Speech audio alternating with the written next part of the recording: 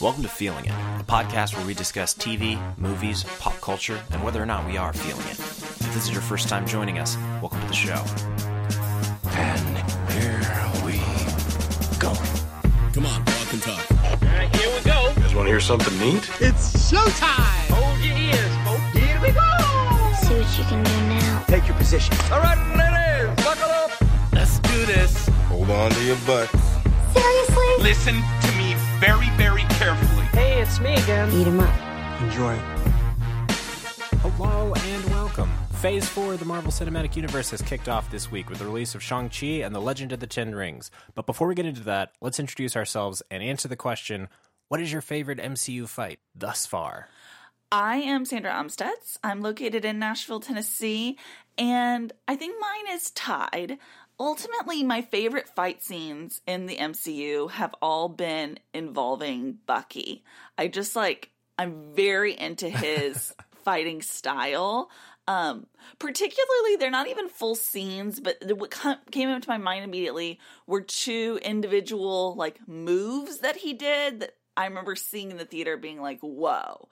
The first is in Winter Soldier, where he's fighting Captain America, and he does this knife trick where he kind of drops the knife and then catch it. Very Arya Game of Thrones.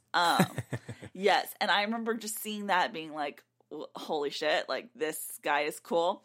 And then the other one I believe is in Civil War, which is when there's the tunnel and Bucky flips the motorcycle, causes the motorcycle to stop and flip and then turn around. Do you know what I'm talking about? Yeah. That particular move is probably my favorite fight sequence in all of the MCU. Nice. What about you? I'm Lucas Wright from Chicago, and I am right on that track with you.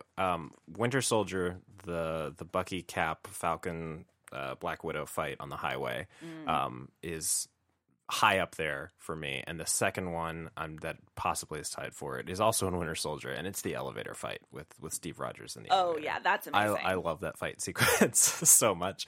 It's not the first elevator fight. It's not, I don't think, a unique fight in any way. Sure. It's just very fun to see that character in that situation doing the kind of close quarters fighting that I don't think we've gotten to see him do before Right. Winter Soldier, which is a very long time ago at this point. Yeah. So Winter Soldier, man, that's a great movie. it's my favorite MCU movie. Yeah, it's really, really good. It's the best. But before we get deeper into the Marvel Cinematic Universe with Shang-Chi, every week we like to talk about something we've either discovered or rediscovered throughout that week. So Sandra, tell me what you're feeling this week. This week, I'm feeling season 2 of Ted Lasso. Ted Lasso is a big topic on the internet these days. I feel like I see more of the phrase the Ted Lasso discourse than I actually do see Ted Lasso discourse. But I am really into this season, particularly this most recent episode, which is episode 7, Headspace. I was really blown away by this episode, and I want to know, Lucas, how you feel about us talking. Are you up to date with Ted Lasso? I'm not. I haven't watched any of this season yet. Whoa! Well, that really changed my entire what I was planning on talking about. Yeah. Because I really kind of wanted to get into it with you. Well, in that case, I will be I was going to kind of talk some details, but not spoil anything big. And in that case, I'll just kind of scale back. What I want to say is, there have been episodes that I found very charming, and then episodes that were a little lackluster so far this season. But the most recent episode, episode 7, really just had me so hooked with what they're doing with the emotional storyline and the panic that Ted's character faces, and the darkness that Nate's character is facing. I really appreciate, actually, that this happy-go-lucky show that is, uber positive, right? Mm-hmm. Is maintaining that same, ethos, but still incorporating, storylines that make you really think and that show sort of, the darkness of interpersonal relationships. I'm really invested. I'm very interested to see how this season ties up. And then in addition to like just being invested in the emotional arcs of these characters, the other arc that I'm really invested in is just like showing Keely and Roy, after having like a whirlwind romance season 1, like showing what them in a relationship looks like in a really healthy and interesting way, that where there's still conflict, but you get to see what a healthy adult relationship like being worked on is. I love that their relationship still feels sexy and romantic, even though they're committed and they're not falling in love, they're in love. I feel like sitcoms have a hard time doing that, and this show I think is really pulling it off. So in addition to all of those storylines, there are little details on the show that make me laugh and that I think are so incredibly clever. And the one that I am gonna mention because I don't think it's a big spoiler, but it's such a clever little funny detail, is season 2 of Ted Lasso introduces dating apps into the universe, fictional dating apps. Yeah. And I just want to say, as someone who has spent about a decade on dating apps and on lots of them, I really appreciate this representation. Like, I like seeing dating apps being a major part of a TV show, because you rarely see that play into storylines, and dating apps are like a major aspect of people's worlds now, especially if there's a lot of single characters on a show, which a lot of TV shows do have a lot of single characters. Every single person I know uses dating apps. You know, like, that is the reality of our world. So I appreciate, one, that they're incorporating that, and two, I really appreciate the humor with which they're doing it. There is, in this most recent episode, one character is using 2 different dating apps that seem to have very different vibes. One of them is a main point of the show. It's an app called Banter, and it's spelled Bantr. I appreciate that spelling joke. And the premise of Banter is there's no photos. It's just chatting. So it's for people who want to like really get to know someone and not judge someone off their looks, right?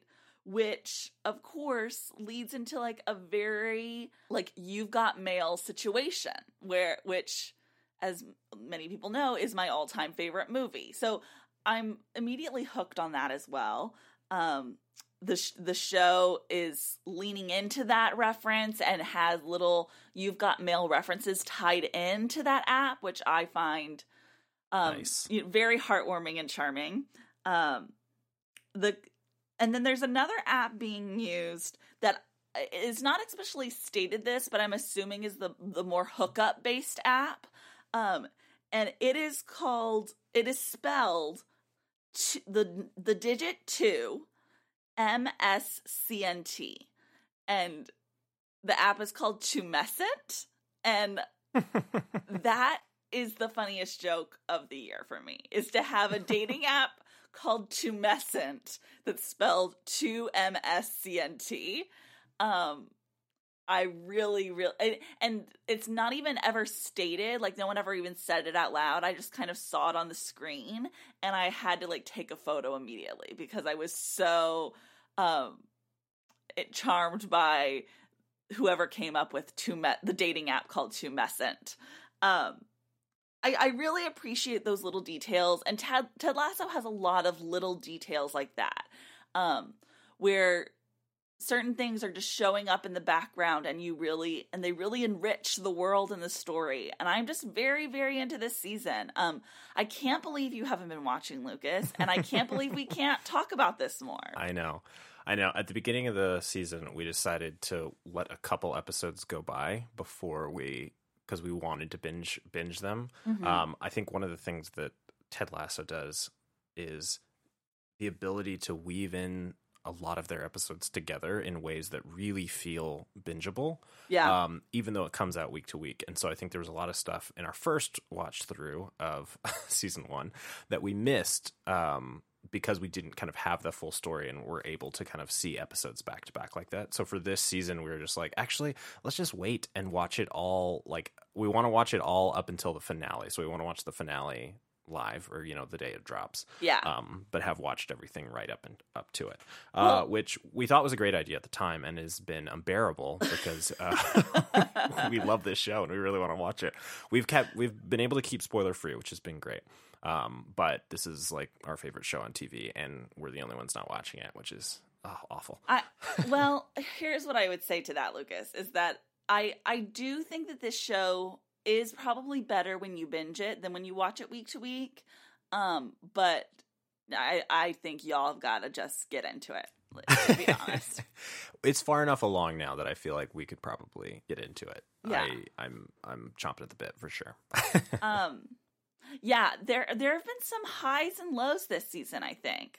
There was an episode that I had high expectations for that kind of disappointed me, and then there was 2 episodes that really charmed the pants off me. Oh, I guess 3 maybe now.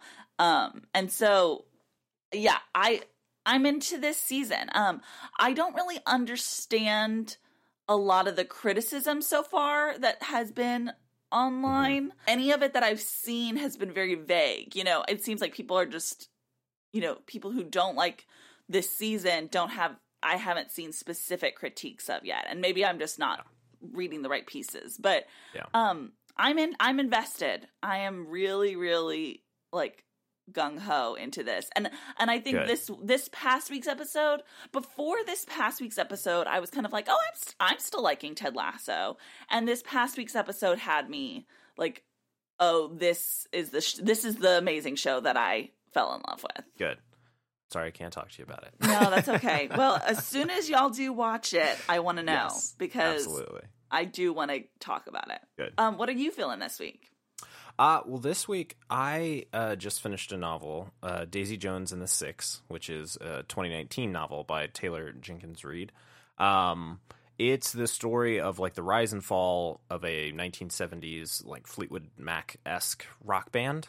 And what I really love about this book is that it's written from the perspective of an author interviewing everybody involved 30 years later. So everybody's telling a lot of the same stories, but people are remembering it differently, and you get interjections from different characters that just give you a lot of insight into how these people are, still connected to, quote unquote today in that world, versus how they were in the past. Some relationships have kind of broken up, some have stayed in contact, stuff like that. But it's just an interesting perspective, I think, on stardom and success. And I obviously love anything to do with music and music creation in fiction. And so getting to see something like this about them talking about their touring process and their recording process and what it's like to write with people and to, fall in love on the road and stuff like that, I think is just such a well done story that feels very real, even though it's obviously all fiction. I just think it's beautiful. And I think some of the cliches that end up being in, like you have a lot of, I think, musical cliches that end up getting put into these kinds of stories about drugs and fidelity and the kinds of conflict that happen in these kinds of stories. I feel like show up in tons and tons of those stories, and I think this book does a lot with those cliches in interesting ways that I hadn't seen before. And I think if you like Almost Famous as a movie, you would love Daisy Jones and the Six as a book. I've heard so many people talk about this book. My friend David, I know that he has recommended it before. I heard even more about this author's other book. What is it? The Seven Husbands of Evelyn Hugo. Something. The Seven Husbands of Evelyn Hugo. That's right. Yeah, and so I'm definitely intrigued. Your description of it really does make me interested because, I read mostly romance novels when I do read fictional novels. And so my experience with the subject matter is limited, but I don't think I've ever read a book where there's a celebrity character where I've been invested or enjoyed. I don't feel like the fictional novels I've read about celebrity have been interesting or do the subject matter justice. Mm-hmm. And so I'm hoping that maybe this could be like the exception to that rule. I think you should definitely check it out. I would say romance abounds in this book. So that's great to hear. That honestly, that is what you need to say to get me to read something. Yeah. But yeah, it sounds really great. And so when you say Fleetwood Mac-esque, does that mean it's like a main female member of the band amongst like a bunch of male members? Like, what does that look like? Partially. It's really bringing over the chemistry of Stevie Nicks and Lindsey Buckingham, and how they're really the front people of the band and how they fell apart and how the band fell apart. But it's in no way trying to say like this is what happened to Fleetwood Mac. It's just kind of using that as inspiration. Yeah, and that premise of like a journalist interviewing multiple people is definitely very interesting to me. Yeah. I think there's so much potential there. How many different people is the journalist interviewing? They interview, I think, everybody in the band, plus like the manager, some of their friends, wives, stuff like that. Okay, so it's a bunch of a widespread. It's a widespread, but mostly it's the band members. Yeah, cool. Here's another question I have for you, Lucas. How quickly do you finish a book like Daisy Jones and the Six? I finish it pretty quickly. Especially because I listened to this on audio. And I loved this because they have different actors playing everybody, so it feels like actual real interviews. Oh, so would you recommend? Do you think this is a really good audiobook? I would absolutely recommend this as an audiobook. It feels so real that because you have a bunch of like really great actors playing these people. It's because it's in that interview format. It feels like they're actually having an interview. So I would definitely recommend the audiobook. But with this one, I usually just I get stuck in a book, so I can't really put it down. So like max like two days. Yeah. So that's really interesting to hear because I am generally opposed to audiobooks for my own consumption. Mm-hmm. I find them very cringeworthy usually. And hard to focus on. But if there's different actors playing the characters, that sounds so much more appealing to me. It's and good, like famous actors as well. I'm trying to find. I'm gonna be let me.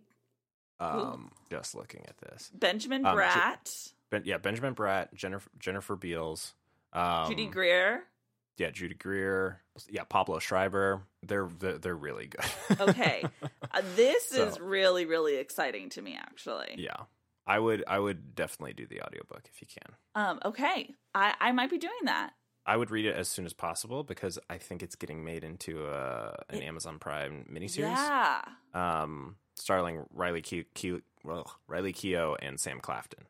Okay. It's one of Love Reese that. Witherspoon's production company stuff that she's doing. So I am very excited to see that. So it'll be good.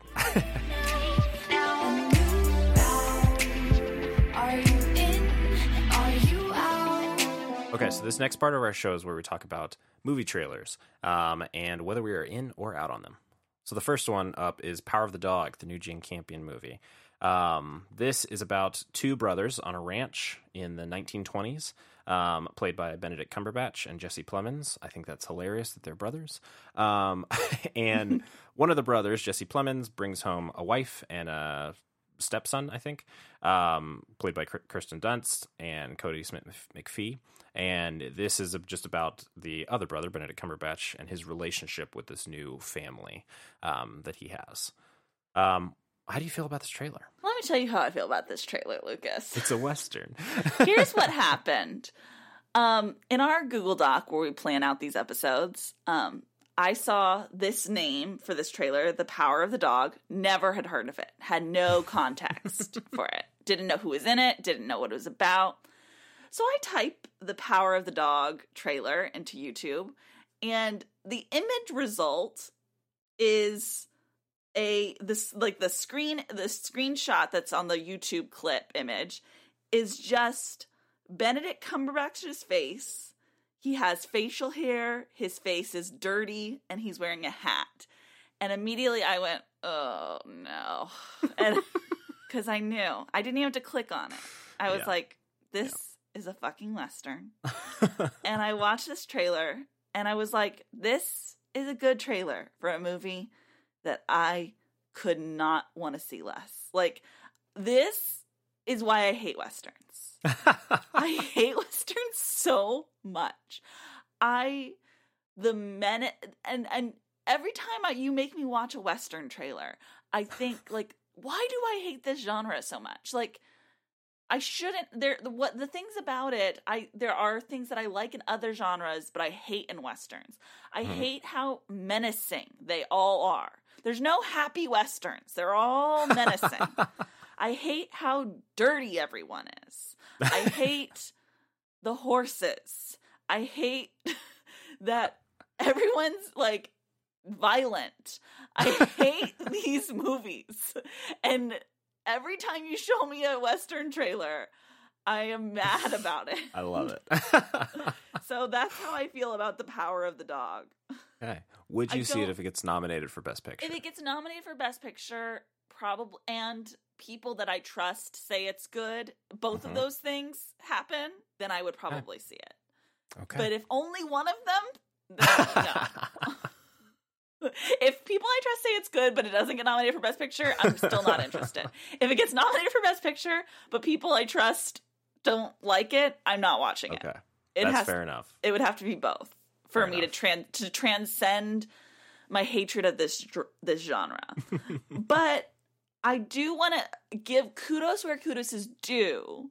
And I think that this is a very well cut trailer that does a really good job of, like, conveying tone without conveying any plot. Like, and very similar to the other trailer we're going to talk about today. And so I really appreciate when a trailer can do that. And for people who do like this genre, I think that this is an interesting and, like, movie.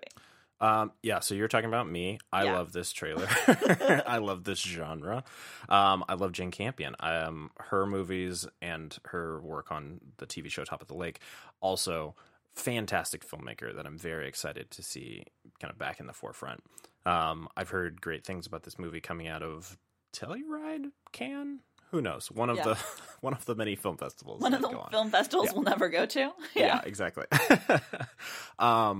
I'm not a huge Benedict Cumberbatch fan in general. I think he does a lot of good work, but in general, I'm not, super into him. What's a Benedict Cumberbatch movie that you've liked? A Benedict Cumberbatch movie that I've liked has been, this is, I think, pre-big Benedict Cumberbatch, but, like, August Osage County. I think he's good. I think he's really good. That's the only one that's coming to mind for me, where I was like, what have I really liked Benedict Cumberbatch in? Other than Sherlock, which is, like, separate, right? Yeah, for sure. And August Osage County is the only one that comes to mind. He's so good in August Osage County. And I think what he really thrives in is an ensemble movie where he can be a part of it and be, like, really, really great. But I think he has become this sounds bad, but, like, he's become too much of a star. When really he's, I think, a really good character actor. Yeah.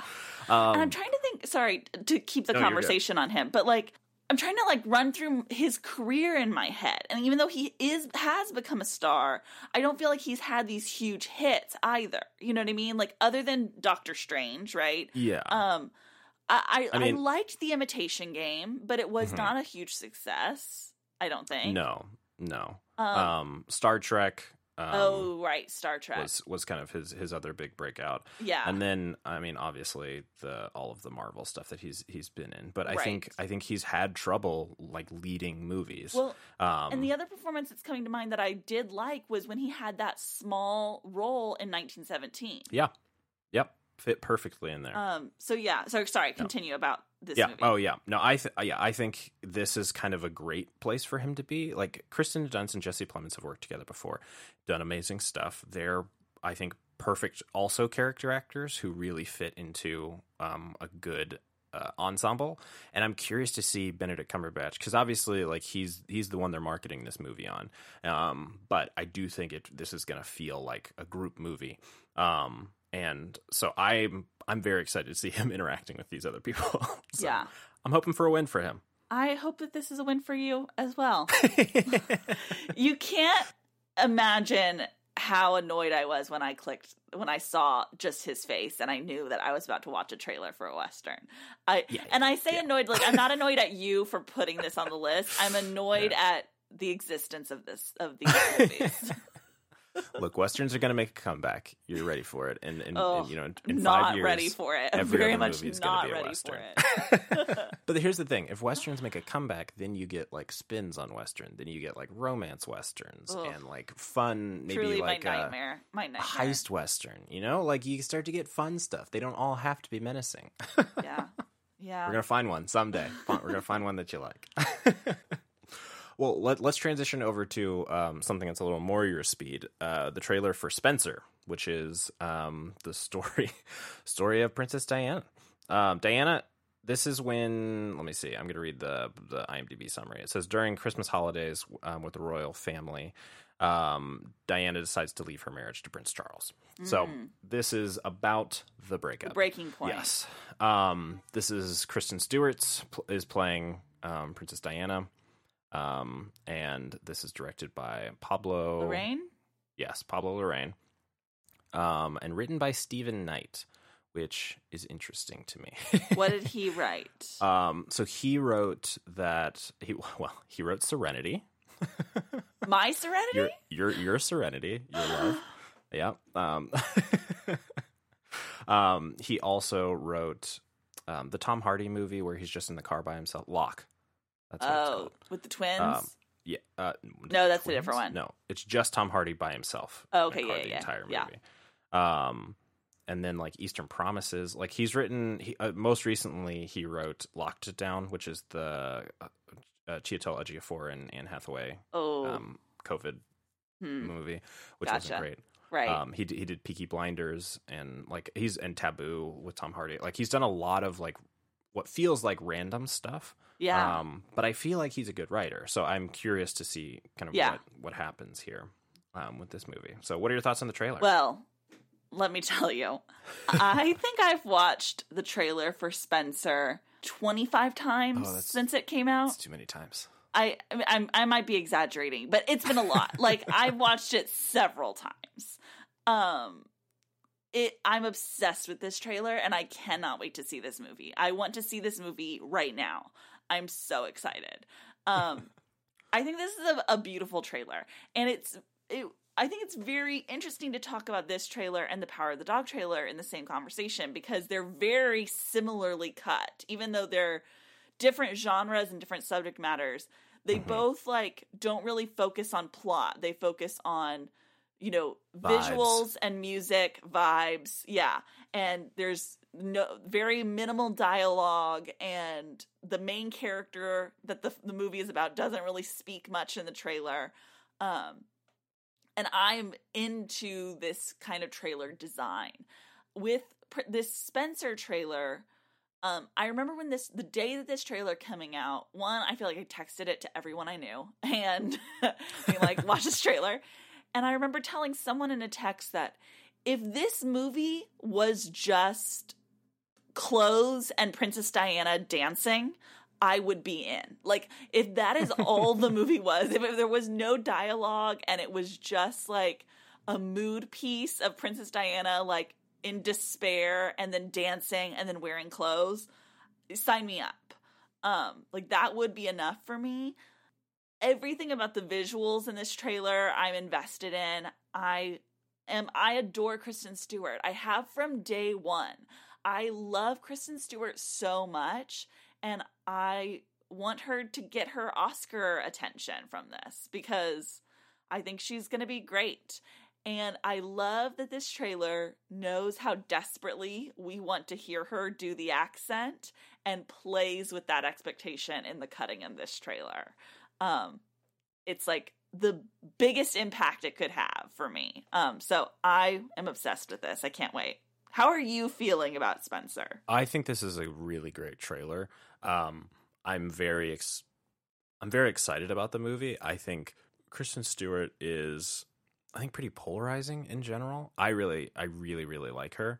I'm worried that her polarization is going to take away from like it's going to be focused more on her and how good she did. Like you said, like how well was her accent, or how good was her accent, how good was her her facial expressions and all these things, which I don't feel like you'd get from all of these kinds of questions about some other actresses who played her. But I think, I am very excited about this movie. I think this is a story that is going to be interesting to tell at this point with the amount of media we have on kind of this portion of her life. I mean, with The Crown already, like we've had a couple other movies about this already, as well as just Naomi Watts movie. Yes. Yeah. And we're about to get... So we've had the Naomi Watts, which I haven't seen. We've had this season of The Crown with Emma Corrin, and then we're about to get another season with Elizabeth Debicki. And so, like, which will cover this portion of her life. Yeah. So I'm curious if by the time it comes out, it'll just feel like, okay, we're doing this again. But I'm 100% in on it. I think it's beautiful. I think my one complaint about the trailer is just the music. With the children's choir, it feels so Social Network in a way that like other movies have done before. There have been many trailers that have kind of copied that Social Network vibe, but I think this does it too much. Plus, it's been over a decade since we got that original trailer that took this pop song and set it to a children's choir. And so it feels just overdone at this point. That's my only negative about the trailer, but it doesn't take away from the fact that I'm very, very excited about this movie. Well, I like the music in the trailer, but what I'm interested in is the reviews I've heard coming out of whatever film festival it's at right now, are that like I feel like the reviews have been mixed about the film. Very positive about Kristen Stewart's performance, but exceedingly positive about the score. Like, all I ever hear any critics talk about is how amazing the score is in this movie. And so it is interesting that if they have this jackpot of a score on their hands, that the trailer doesn't seem to incorporate that. Yeah, that's true. Yeah, but I mean, yeah, so that's intriguing to me. Why that choice was made. But yeah, I couldn't be more excited. I have not seen Jackie, and this trailer made me want to go watch Jackie. I think you should absolutely watch Jackie before you see this movie. Right. So yeah, do we know when Spencer's coming out? Like, oh, that's a good question. Spencer comes out November 5th. Oh, that's so far away. I was really hoping for October, but no. Okay, nope. November 5th. Let me also just say the poster for Spencer that was released is amazing. Yeah. It's so beautiful. Good. I'll take a lot of stories about Princess Diana, and I'll take a lot of movies with Kristen Stewart. So what do you think about a Kristen Stewart plays Diana in a Western? Diana in a Western, I think would be. I would want to see her wear those. Like if it was here's the Kristen Stewart as Diana in a Western that I would like. Not anything that's menacing or dirty, but that's like more Orville Peck, like Western clothes, like Western, like high fashion Western clothes. Okay. I would watch that. Interesting. Okay, I'll see what I can do. Yeah. Okay. All right. Are you ready to talk about Shang-Chi and the Legend of the Ten Rings? Absolutely. Rolling in them dollars, but you're too tame. I ain't for the South, but I appreciate the wood grain. Never calling me about the North, it's only two, man. I'm in the same building, but the flows and view change. I ain't for the waiting now. I bought a Rari and I did it just to hit. Being the first movie in Phase 4, having wrapped up the Infinity Saga, this is our first movie because obviously Black Widow takes place in the middle of that. So even though it just came out, it still feels more part of that world. So this is our first, feels like next step. And so we're seeing a world that we've never seen. We're introduced to characters that we've never seen before. So I was curious kind of how different it would actually feel than Marvel movies. And I will say kind of upfront, I liked it. In general, I really liked it. I think some of the character pieces that I think really shine are probably from Destin Daniel Cretton. Some of the things that you can see in the movies, the two of his movies that we have seen, that he really cares about are the relationships that characters have with each other. And I think that comes through in this movie more than almost any other Marvel movie, I think, which is very exciting to see. And I really enjoyed it.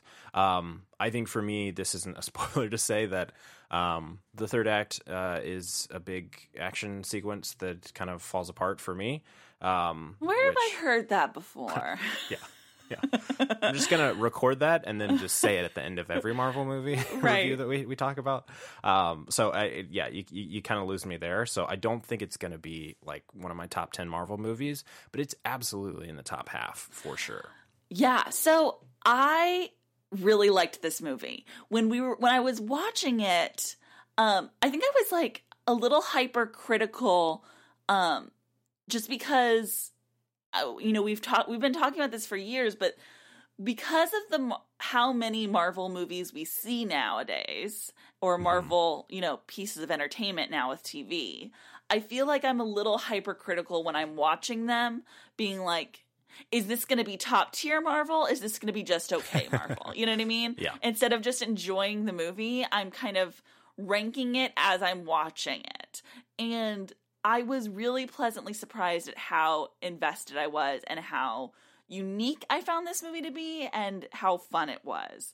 I think I have some critiques of it, but mostly I think this is a really, really fantastic introduction.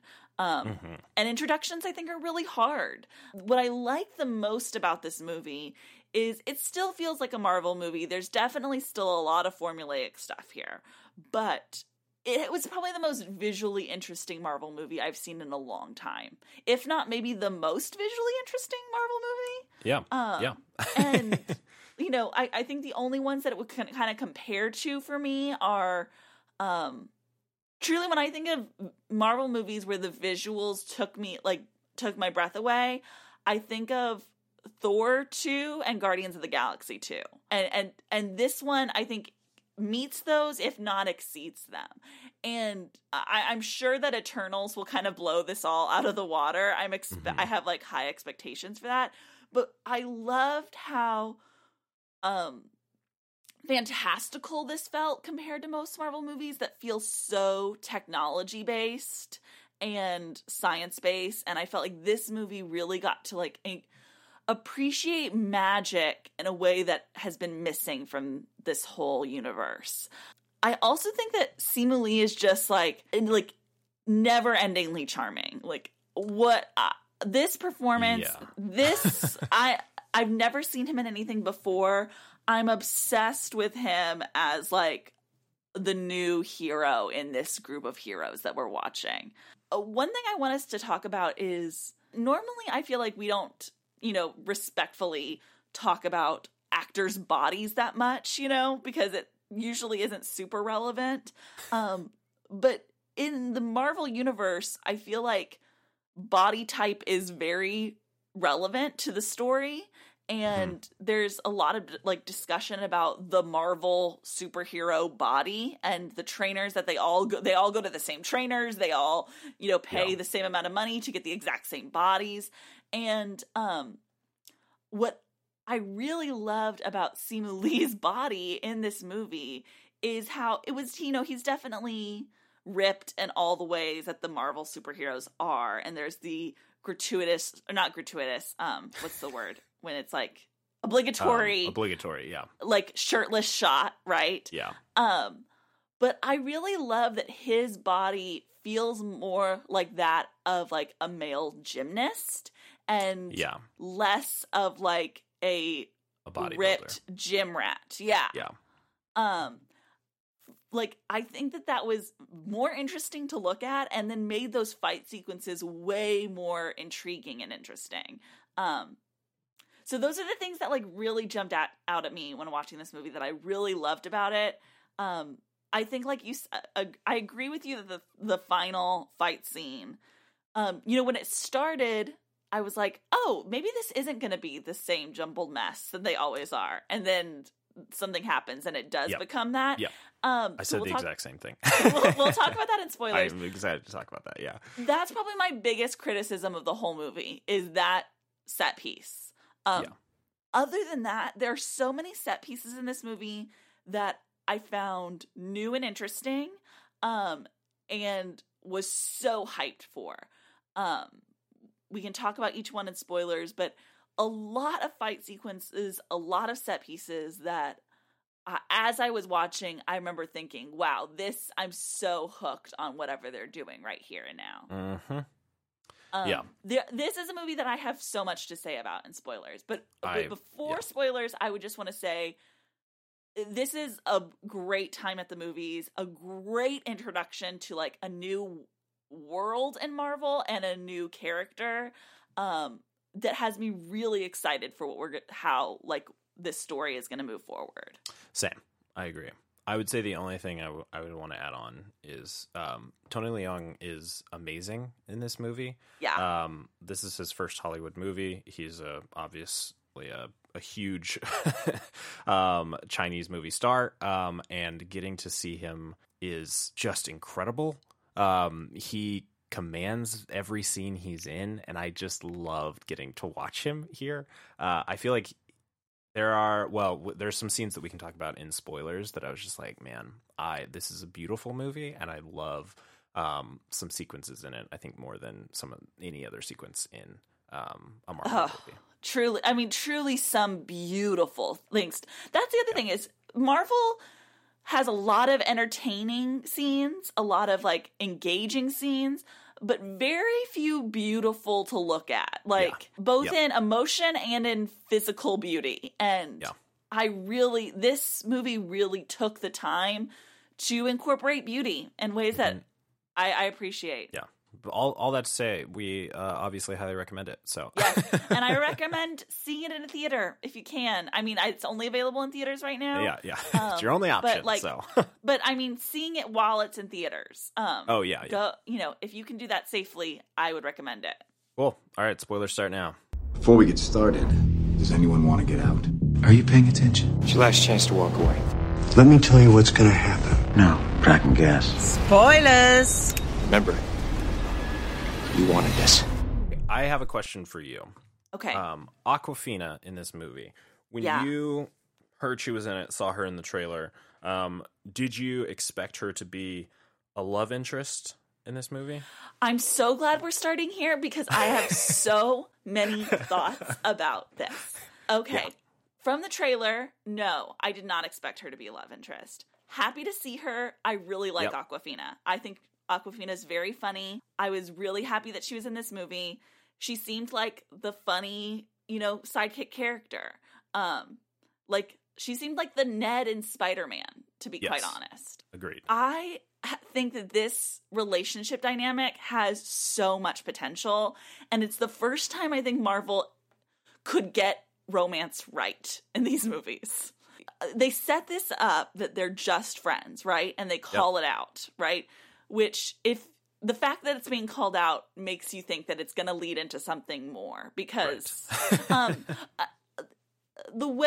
especially the way it was called out, because I feel like that you could have called it out in a way that was like, hey, just so you know, everyone, they're gonna just be friends. Like, there's a way you could have done that exact same scene with the grandma that was more lighthearted, that made it like, we're making this a firm boundary and less like a leading into something else, if that makes sense. But instead, the way it was set up makes you think it's leading into something else. And so I was on the edge of my seat for that the whole movie. And so then it was heightened, right? Like every look that they shared or touch that they shared, you're like, is this going to lead into something more? When is this going to develop? How is this going to develop? And I'm obsessed with the fact that there was no kiss in this movie, that there were these slight, romantic inclinations, but nothing overt that made it official that they were a romantic couple, right? And Marvel is very bad, I think, at generating real romance. And they rush into everything, right? And true romance, like the best in romance novels, or in fan fiction, the term that like is used is called slow burn, which is when it takes a while for the two people to finally realize their feelings and get together. That is where the good stuff is, right? Jim and Pam on The Office. Like, if they had just gotten together at the end of season 1, they would not be the great romantic couple that everyone was invested in. Yeah, and the audience has to know that these two people should be together before those two people know they should be together. And we have to be, like, begging for it, right? We have to be, like, when they're in a scene together, being like, just kiss! Right. And resisting that is the good stuff. And so I am very impressed at this movie that Marvel's finally learned. I don't know if it's Marvel has finally learned their lesson, or if Destin Daniel Cretton was like, hey, if you actually want this to build into something real, this is what you have to do. But I love that we feel the possibility, but that it isn't fully realized yet. And if they're going to keep these two characters in multiple movies together, it's going to be so much more satisfying for them to get together later on than it would have been for them to share a quick kiss at the end of this movie. 100% agree. I was just worried the whole movie that they were going to make them get together at the end. Yeah. Because obviously, like, they didn't build it enough for if it was happening in this movie. But I just kind of assumed it was going to happen in this movie because that's how these movies work. Right. And so the whole time I was just like, ugh, I hate this. This is going to be awful at the end when it's just like out of nowhere. Like, they're trying to wrap up this love story, apparently. And they didn't do that. And I was very happy about that. I also think that Awkwafina is not the type of love interest that most movies would usually have. Absolutely. And so I also felt like on the other end, it was like, well, obviously you're going to keep her a friend because she's Awkwafina and not, someone else. And so I think I had just had that conflict the whole time within me. So I think it ended in a great place to see, like, well, you can kind of do a lot of different things here to help, to grow these characters and everything like that. So I'm really excited actually about where that goes. I'm very excited. I think friends to lovers is like really is always, a trope that people love. I love what they did with them physically to like clue the audience in that this has the potential, but we're not fulfilling that yet. The small touches that can be friendly, but that can also be romantic. The look that Awkwafina gives him when he has his shirt off, I those moments matter a lot because like those are the moments that in romance where things change, right? Like, rarely do people just be friends and then all of a sudden there's a kiss. Like, that is so inauthentic. The things that make it feel real are the moments where you see someone without their shirt and immediately, like, this person who's always just been a friend, you have this interest in all of a sudden. Or you go through something tough and you share a moment of, like, physical comfort with each other, and then that sparks something. And yeah, I'm really excited. I'm excited to finally have a romance in the Marvel Universe. Can't believe it's taken this long. I do think that the romance of his parents in this movie is amazing. And their first, like, fight sequence together in that forest is, as amazing I was watching it, I was just like, this is just perfection. That's exactly what I needed. To me, that's the best scene in the movie, right? It's just, it's visually beautiful. The forest setting, the choreography, the way that it's a fight scene that looks like a dance sequence. I'm obsessed. That played out throughout this whole movie is where there's so much dance involved. But that one where it was very explicit that this was like a romantic dance, or evolved into this romantic dance. Yeah. And just like, the looks that they shared and the chemistry between the two characters. I was so enthralled by that scene. Yeah, that one, and then the scene where Michelle Yeoh is teaching Sean how to kind of do all of that with the leaves and everything like that. Those two, I think, were just beautiful dance sequences. It felt like that. Yeah, I really loved it. Yeah, in this movie. So that makes me want to talk about, like, generally how the fighting is different in this movie than it has been in any other Marvel film. How it is like more of martial arts. It's more martial arts based and less like punching and guns, right? Yeah. Yeah, which is obviously great. Yeah.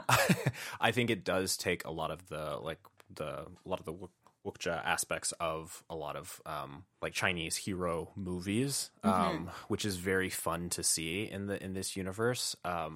What I do like, I feel like Marvel early on was all about punching, and then as it kind of expanded, you get a bunch of different styles of fighting. Well, punching and like lasers, right? Yes, like punching and lasers, power correct. beams. Yes, and which I feel like I'm glad that this movie didn't use the rings too much. Yeah, because I am over beams of power. Like there's 100%. Nothing, which is like part of the sad thing of Captain Marvel, right? Because like it's all beams of power essentially. Yeah. And that is so boring to me as a power to watch. Yeah, and so I think this feels really inventive for the Marvel Cinematic Universe. Obviously, they didn't invent any of these styles, but like it'll be very interesting to see this play against other styles as they come up, which I think is the fun of the Marvel Universe, is you get to see all of these things start to mix together. Totally. So I really, it felt very unique to this style of movie, in a way that I'm excited to see move forward. Yeah. I do want to talk about one of the set pieces that I found super entertaining. And that was the bus sequence, which felt like a Fast and the Furious sequence in a Marvel movie. Yep. Which is why I loved it so much. It was so fun. I think the choreography is great in that as well. But I think for me, it's the aspect, like you said, the Fast and Furious, like more fantastical, like crazy out there. Yeah. I do love that they set up that she can drive. Yes. Early on in this movie, so because that just keeps coming back, which is really, really fun. And so having her drive this bus while he's fighting these people felt like one of the more, I think, exciting action scenes in Marvel movies. And I wasn't a huge fan of Sword Hand guy in general, but I thought this was the best use of getting to see him. Yeah, I mean, that scene had everything I want from a Marvel movie, I think. Like, interesting, inventive fight sequence, a big action set sequence in general, right? Like an addition to the interpersonal fighting, but like a big action set piece sequence happening. Humor, right? With the guy that was live streaming, like intercutting those fights moments with those jokes is something that Marvel does really, really well. Yeah. Loved that. And honestly, the thing that like tipped it over the edge for me from being just something I was really into to something that I loved so much was the bus signal, the dinging of the bus, like little bus bell, as like, oh, you'll know my signal when I say it. And then that is, moments like that are very charming for me. And yeah, the whole sequence, I mean, I have been watching a lot of Fast and Furious lately, so those sequences are fresh in my mind, and that would have fit in one of those movies perfectly, and that's a high compliment from me. Yeah. No, I agree. The other big sequence that I found really like thrilling was the fight sequence on the side of the building with the bamboo. Yeah. That felt very like Mission Impossible, and I was very into, like, I don't feel like a lot of Marvel fight sequences feel dangerous, you know what I mean? Like, yeah, they feel contained usually. And that one, even though I didn't think that these characters were gonna actually die, like it felt like they were in a real danger. Like that felt scary and dangerous, and so I appreciated that as well. I like in that sequence specifically is the limitations of like being able to use what's around you. Yes, which happens on the bus sequence as well. But just that is something that I don't feel like we get to see the other Marvel heroes do, is like use their environment, right? As much as we got to see here, they do in some instances, but a lot of times it's like using their powers or using their tool, whether that be a shield or their suit or whatever. But being able to use like the poles or the their coat and like just like stuff like that to fight is very fun to watch. Yeah, well, and that also makes me realize that like this was an introduction of a superhero where he definitely has special skills, right? But he doesn't have any superpowers until the very, very end of the movie.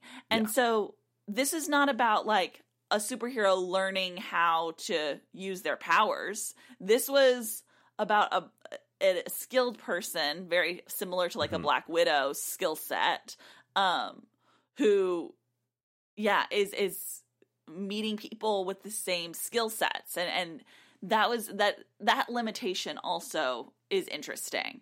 Yeah. Before we talk about the ending fight, I do just have to say another thing that really like made this movie so special and like set it apart from any other Marvel film was the fantasy of this like hidden world and all these animals. Like I was so into that. I was into it, it was very evocative for me of like Pokemon and Harry Potter and the Neverending Story, and just trying to think of like what other movies I've seen that have incorporated like new and beautiful, interesting animal creatures. And I just loved that so much. I would have spent so much time in the story within that world, just exploring all of the different like magical elements of that. I appreciate that this movie took the time to like have those be beautifully rendered, because we don't see it very often anymore, I would say.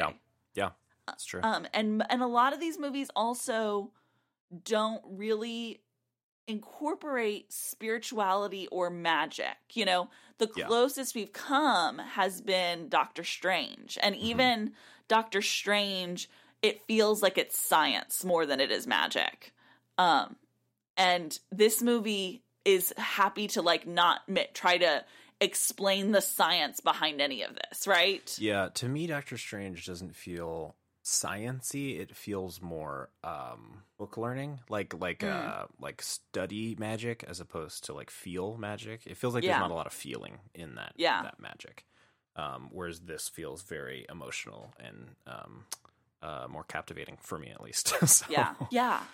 I do think magic is obviously going to play into where the Marvel Cinematic Universe goes a little bit more with what we've seen from obviously Doctor Strange, but also let's call her the Red Phoenix. What is her name? Scarlet Witch? Scarlet Witch, yeah. Yeah, I'm very interested to see how like the Scarlet Witch magic interacts with the Shang-Chi magic.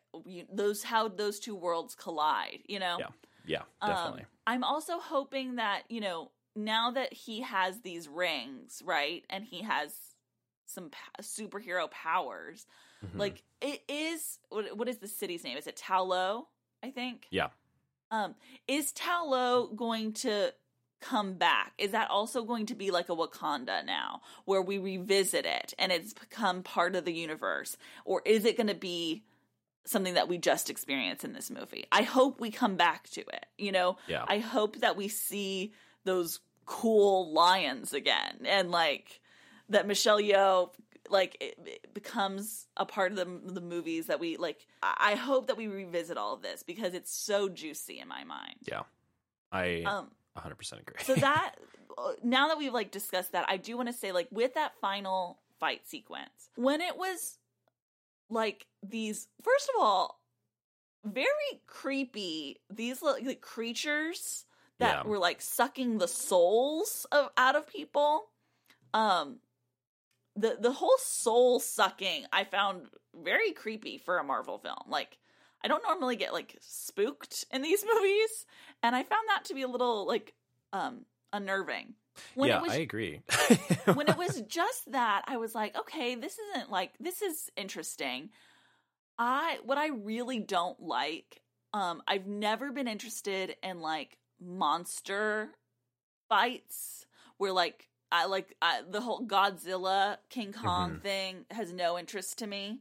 I don't have any interest in watching two giant CGI monsters fight each other. Yep. And when it became that, I was fully checked out.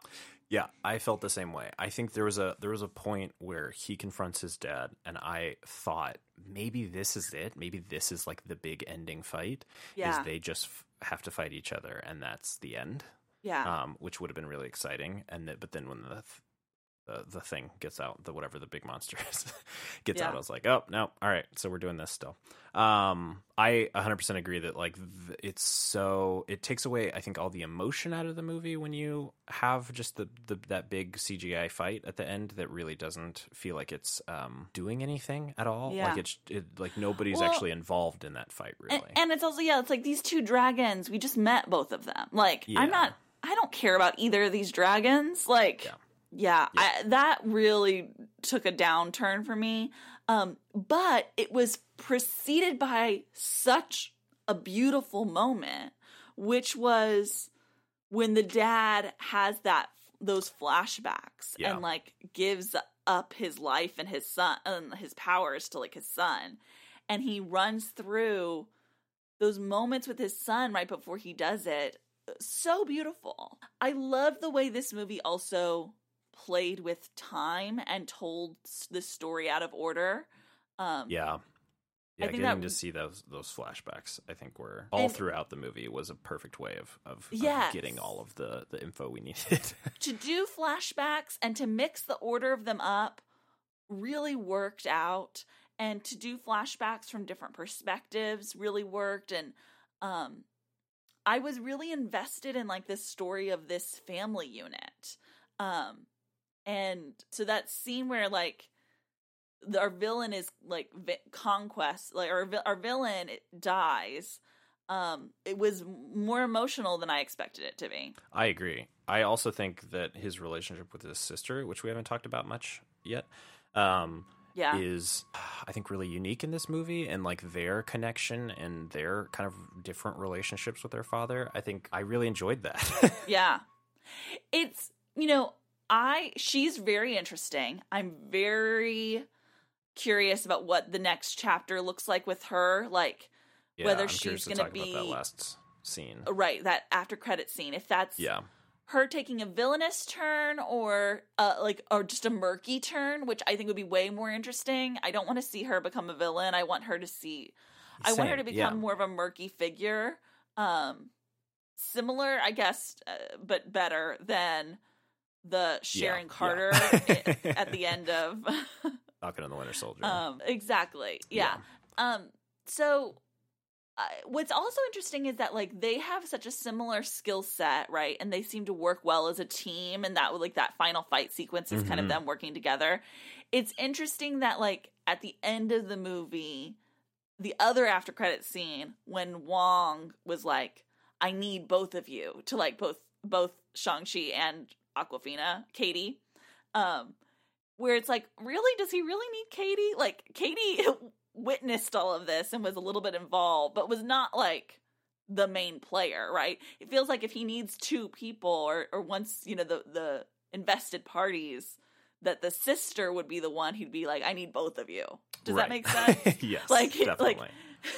Not Katie, who like just showed up and shot an arrow. Like, I got super confused by that when he picked her out as well. I was like, really? I mean, I'm happy to keep the two of them together, for the future stories. Yeah. But from a script perspective, that didn't really make a lot of sense to me. Yeah, definitely. And it is interesting that like, while I think having the sister have this maybe murkier story is interesting, it is curious that like she and the brother aren't going to be this team moving forward when it seems like they have such a great dynamic in that capacity. Yeah. What I don't want, because I do feel like this movie really dug into like the healing of their relationship, and not that it's like a perfect relationship now, but it is healed. Like they have reconciled the hurt of him leaving her. So for her to then turn into a bad guy like in the next movie, I think wouldn't feel right. So the last scene here felt I got nervous. So if it is she's just kind of more of a shady person like a Sharon Carter, I'd be fine with that. If she's the bad guy of the next movie against him, I'd be like, I think I was also kind of hopeful that like moving into the universe that they would become maybe more of a duo, and it would be less about like, I would love that, yeah. Because we don't have many duos, other than romantic partnerships, right? I guess the closest would be Ant-Man and the Wasp, which is romantic. Yeah, true. But I think there's something very unique about a duo where there is they are equals, like their powers are equal, that the strength is them being together and not being individual heroes. That's something we haven't really seen a lot of in this universe, but that I think could be really compelling to watch, right? Both from like a fight sequence perspective, but also from a storytelling and emotional, perspective. Yeah, definitely. This movie has me excited for these characters moving forward. Yep. I'm trying the end credit sequence where it was like, what are these rings made out of? I was kind of like, I don't know. Care. Yeah. Tell me later when it matters. Well, to me, what I want from an end credit sequence is I want intrigue or a surprise, right? Yeah. So like the one with the sister kind of had that, where you're kind of like, ooh, where's this gonna go, right? Mm-hmm. I feel like if you're gonna have an end credit sequence, I need to have like a reveal of a character, like, ooh, this person's gonna be in the next movie, or a twist of, some sort of twist, some sort of reveal, something that like has me excited. Them just like looking at the rings together with Captain Marvel and Hulk, it felt just like the dutiful, like, we have to connect these stories, and less, exciting. Yeah, if we learned more about the rings, that like uncovers something for us, and maybe it does for Marvel, like people who know the comic books or something like that. But I think for most people, it's just like, okay, yeah, this is going to fit into the larger universe eventually. I'm not saying that this makes any sense because, like, I don't know the comics, but like, if I were to, something that would have been intriguing would have been like a shot of Scarlet Witch back in her little cabin or whatever, and she's flipping through a spell book and there's a picture of the 10 rings. So it's like something where it's like, oh, this is connecting these people, and oh, like she might be after them, or like, oh, she might know something about these rings that we, I don't know. Yeah, connecting it to whatever it's actually trying to connect it to eventually. And that makes me, I want those sequences to, I want to have questions, right? Like, I want to have, oh, well, I wonder what that means, or I wonder how that's going to play out. This sequence with Captain Marvel and Hulk and Wong, I didn't have any questions after that. Yeah, it doesn't help me imagine a future for this at all, which... Right. So, yeah. I agree. Fully. Yeah. I think that about wraps it up for us. Sandra, where can we find you online? You can find me on all social media platforms at Sandra Amstutz. My last name is spelled AMSTUTZ. You can find me everywhere at Lucas and Stuff, and you can find us together on Twitter at FeelingPod. Bye-bye. Bye. Thank you. Goodbye now. Goodbye. Go away. I'll see you soon, okay? That's it? Go home? Yep. Move along, Padre. Goodbye, old friend. That's it. That's our show for tonight, people.